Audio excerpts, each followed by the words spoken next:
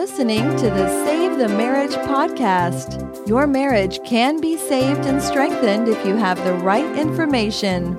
Join Dr. Lee Baucom as he explores ways for you to improve your relationship and your life, starting right now. Hey, this is Lee Baucom. Welcome to the Save the Marriage podcast. This is the podcast designed to help you save your marriage, even if your marriage isn't in trouble yet, and especially if it is in trouble. We focus on the whole process of how marriages come to be and how the individuals in a marriage move through the process so that they can save their marriage, they can keep it on track and make it the relationship that they love. The difference between me and a lot of other programs is that I am not just about stopping a divorce. I'm not just about tricking the other person or somehow making the other person stay, but how to get to a relationship that both of you treasure so much that is going to stay out of trouble as you move forward. That's the process. And part of the process that I propose are the 3 C's. I talk about this in my book, How to Save Your Marriage in 3 Simple Steps. And just by the way, if you're curious, when I say simple, there is a huge difference between simple and easy. Really, creating a great marriage is very straightforward if you know what it's about. If you don't know what it's about, it can be very difficult to understand and feel like you're trying to understand a foreign language that somebody forgot to teach you. Because after all, let's face it, that's one of those things about marriage. We didn't grow up with people saying, hey, here's how you want to have a great marriage. You might have seen your parents and they might have had a great marriage or not so great marriage. And you probably didn't even see what was happening behind the closed doors where marriages either work or fail. So you may have no idea what's going on. You may have some idea of what's going on. But either way, we're here to help you walk through that process with those 3 C's. So let me just name the 3 C's, and then we're going to focus on one of those 3 C's today in an interesting way based on what research has been saying about what keeps people together and really what makes a relationship vulnerable. So the first C is about connection. We are, as creatures, connecting creatures. We need connection. We're desperate for it. If you look at kids, they want a connection with their parent. And that doesn't change when we switch from being kids to being spouses. We want a connection with our spouse. So the first step is connecting with your spouse. Because really, if a marriage is in trouble, part of what needs to happen is you've got to get back to, or maybe even for the first time, get to true connection with your spouse. That connection comes on lots of different levels, and we're going to touch on one of those levels today. The second piece, the second C, is changing yourself. Now, let me just say, I'm not saying fix yourself, but changing yourself. I don't know you. There might be some things that need to be fixed. There probably are for most of us. But what I do know is that most people somewhere in life get stagnant, stop growing, stop changing. And so part of this change yourself is embarking on a process of learning and growing, of becoming more and more of who you are. And today, this topic will touch also on that C. And then there's a create a new path. That C, create a new path, is about what I call becoming a we. That's creating that new path because probably the path you were on didn't get you there. In fact, I would pretty much guarantee it because the path you were on got you to here. The here is where you're looking for how to make a change for that. People don't generally come to my podcast because everything is going great and they love the relationship they have. On some level, they're trying to find something that's more important, more deep, more sustainable in their relationship. So we have to create a new path. Interestingly, what we're talking about today will also touch on that. But it really evolves around that middle C of changing yourself. When I talk about these pieces, these 3 C's, and I really talk about this process of changing yourself, it's really a shorthand for the need to grow and explore. Because here's what happens when we grow stagnant. When we stop growing and exploring, we get stagnant. What happens when anything becomes stagnant? If you go to a stagnant pond, what do you notice about it? Would you want to go swimming in that stagnant pond? Do you see the scum growing on the top? Do you see the fish maybe swimming belly up and nothing wants to be around it? And the same is true for us as humans. When we stagnate in our life, we often fall to depression, to anxiety, to feeling stuck in life. So if you find yourself at a place where you're just feeling, just not good, feeling low, feeling a lot of anxiety about what's going to happen, feeling really stuck in life, a quick way of understanding that is to step back and say, where have I grown stagnant? How do I need to change the stagnation? But you may be wondering what that growth would look like. Well, growth really is not about, not self-growth. If you look if you go to Amazon and you pull up all the books on self-growth, you'll notice all these ways that you need to become a better self, a better version of yourself. But that's not the only way. So today I want to use a term that is really going to fit into what we're talking about, and that is about self-expansion. Self-expansion. That includes self-growth, but it includes some other things. Self-expansion is about having new experiences and about having new learnings and new mindsets. So let's say that today you say, hey, you know what? I haven't had Thai food, or I haven't had Korean food, or I hadn't had Vietnamese food, or maybe you haven't had, I haven't had food from, Mongolia. I think I'm going to go try that. Or maybe you say, I've never really tried a nice French restaurant or Spanish restaurant or some other thing. I'm going to go try that. And so you go find a restaurant that lets you have that new experience. You've expanded yourself. Or let's say that you say, I've never traveled to this area of the world. I think I'm going to go there. And so you book yourself a flight and a hotel and you go there and you meet people there and you see new things and you understand new ways of understanding the world by the people who live there. The way they see the world is different than the way you do. And you've had a new experience that's enlarged your view. You've expanded yourself. Or maybe this weekend you say, hey, you know what, that Tony Robbins guy, that sounds pretty interesting. I think I'll go to one of his events. And you go to his event and it starts teaching you about how you react to things, how you respond to things, how you might change your outlook on the world. And by the way, not just Tony Robbins, maybe it's any other self-help person. Maybe you read one of my books or somebody else's books and you go, hey, that made me see things differently. In the moment of doing that, you've expanded yourself. Self-expansion. Or maybe you're reading a novel from somebody from such a different place, and you read that novel and you see things from that character's eyes, and you create a new mindset. Or maybe you're just standing at the top of a mountain and you look out and you see this whole world unfolding around you, and you realize all the interconnections of everything, and you have a different mindset. Or maybe you go to some seminar and they talk about some new understanding of some area in your life, and you have a new mindset. We all have those experiences in life. The problem is, as we grow older, we tend to not seek them out quite so much. We stop self-expanding. That's what our kids are doing every day. I mean, they're like sponges. If you've got kids at home, you watch them just suck in knowledge, suck in information.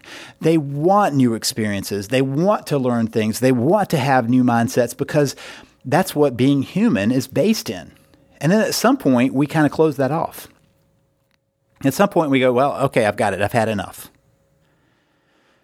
The huge percentage, the overwhelming percentage of the population never read another book after they leave the highest level of their education. And yet a book is about the cheapest way that we can grab a whole new mindset, a whole new experience, a whole new learning piece just from a book. The same is true for the number of people who take in new growth strategies or try new things. Did you realize that your taste in music and your taste in food, if you're not constantly expanding it, will become very concrete by middle age? You'll have a harder time seeing the benefits of some other taste out there or some other music sound out there after middle age just because we lock in and decide that that's the right thing. And I can look in my own life and see that, right? We all have our place of comfort of the stations that we listen to, the type of music we listen to. We stop discovering new things. And yet, there's a piece of us that's always looking for something new. So you may be wondering if you tuned into the wrong podcast. You may be thinking that maybe you turned into my Thriveology podcast, which is more about this self-growth piece. Well, here is the crossover. This is why it's so important. Research shows that one of the biggest predictors of marital satisfaction is the sense of the capacity for the relationship to allow for self-expansion. Marital satisfaction comes from feeling like you're able to self-expand because of that relationship.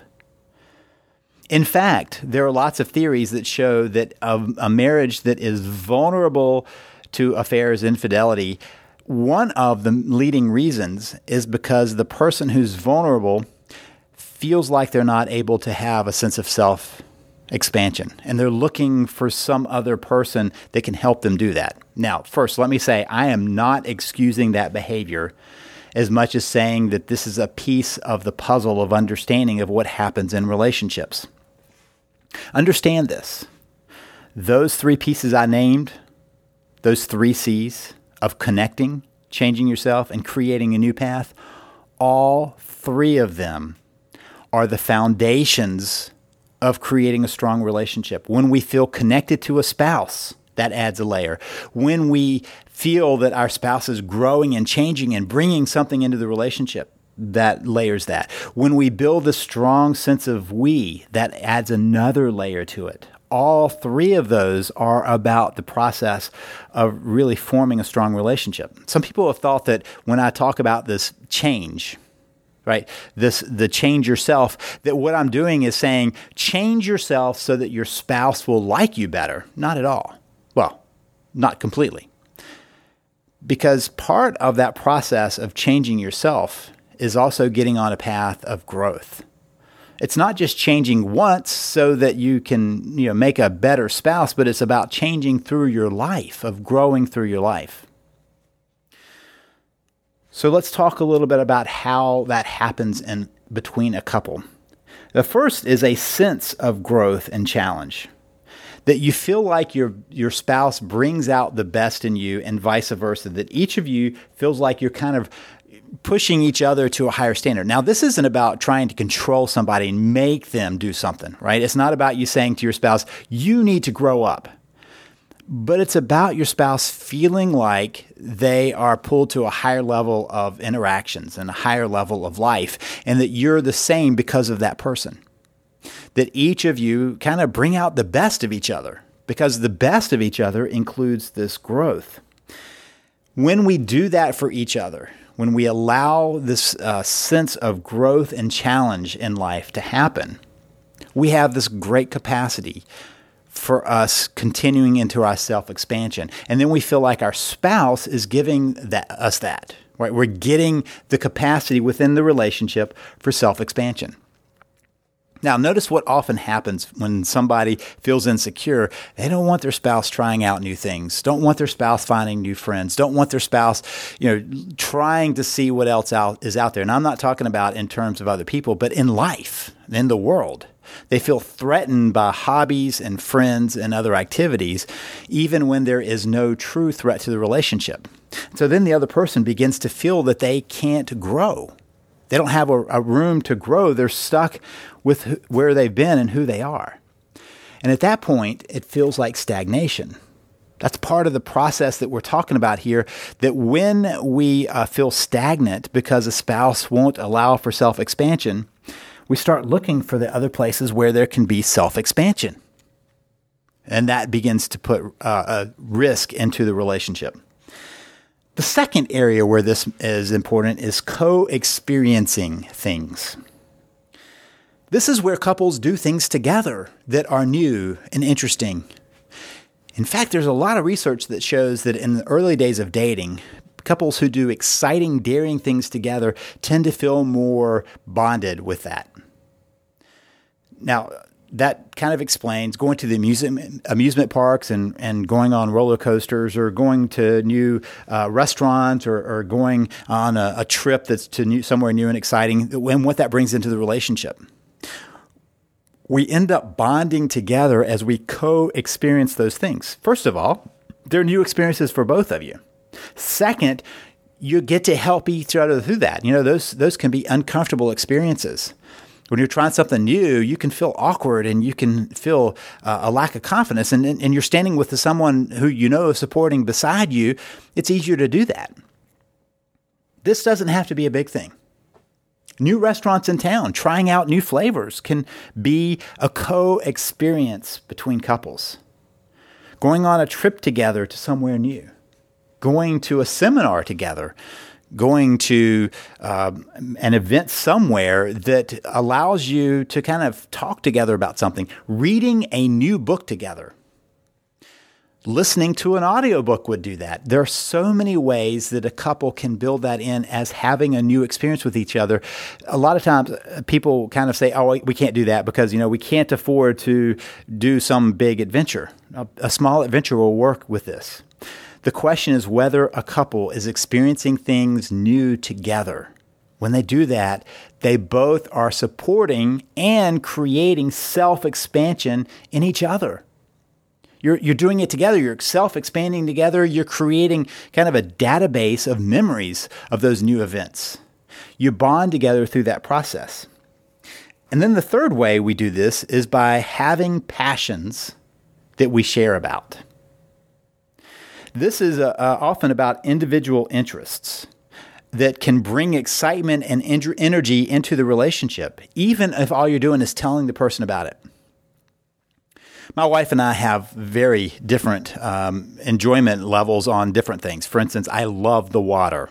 I scuba dive, I paddleboard, I fish, do lots of things around water. Water is not so much her thing, but she's happy to support me in that. In fact, when I learned to scuba dive, it was because she gave me the gift of lessons to scuba dive.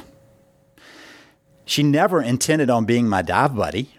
Both of my kids are certified divers, and they both decided they wanted to do that, but that wasn't her thing. But she was very happy to hear about our dive adventures. The same when I wanted to start paddleboarding. Her only thing was, let's make sure you really enjoy it before we have a paddleboard sitting in our garage. But she was supportive of that and even sent me to go try it out at a place so that I could see if I really liked it. She's not going to paddleboard with me very often. Every now and then on a calm lake or somewhere nice and sunny and warm and shallow, she's happy to do that. But that's not going to be her thing. But she's happy to hear me talk about that. And the same with her adventures. When she goes and does something and comes back and tells me about it, or book clubs or lots of other events that she does. When her volunteer work, she'll come and tell me about. And then that way, we share those passion points with each other. Right now, I'm doing jiu-jitsu. That has zero interest to her. She has no desire to go somewhere and roll around on the floor with people she doesn't know and possibly get hurt. And I find that to be kind of fun. So I can tell her about it, and she can be supportive of me doing that.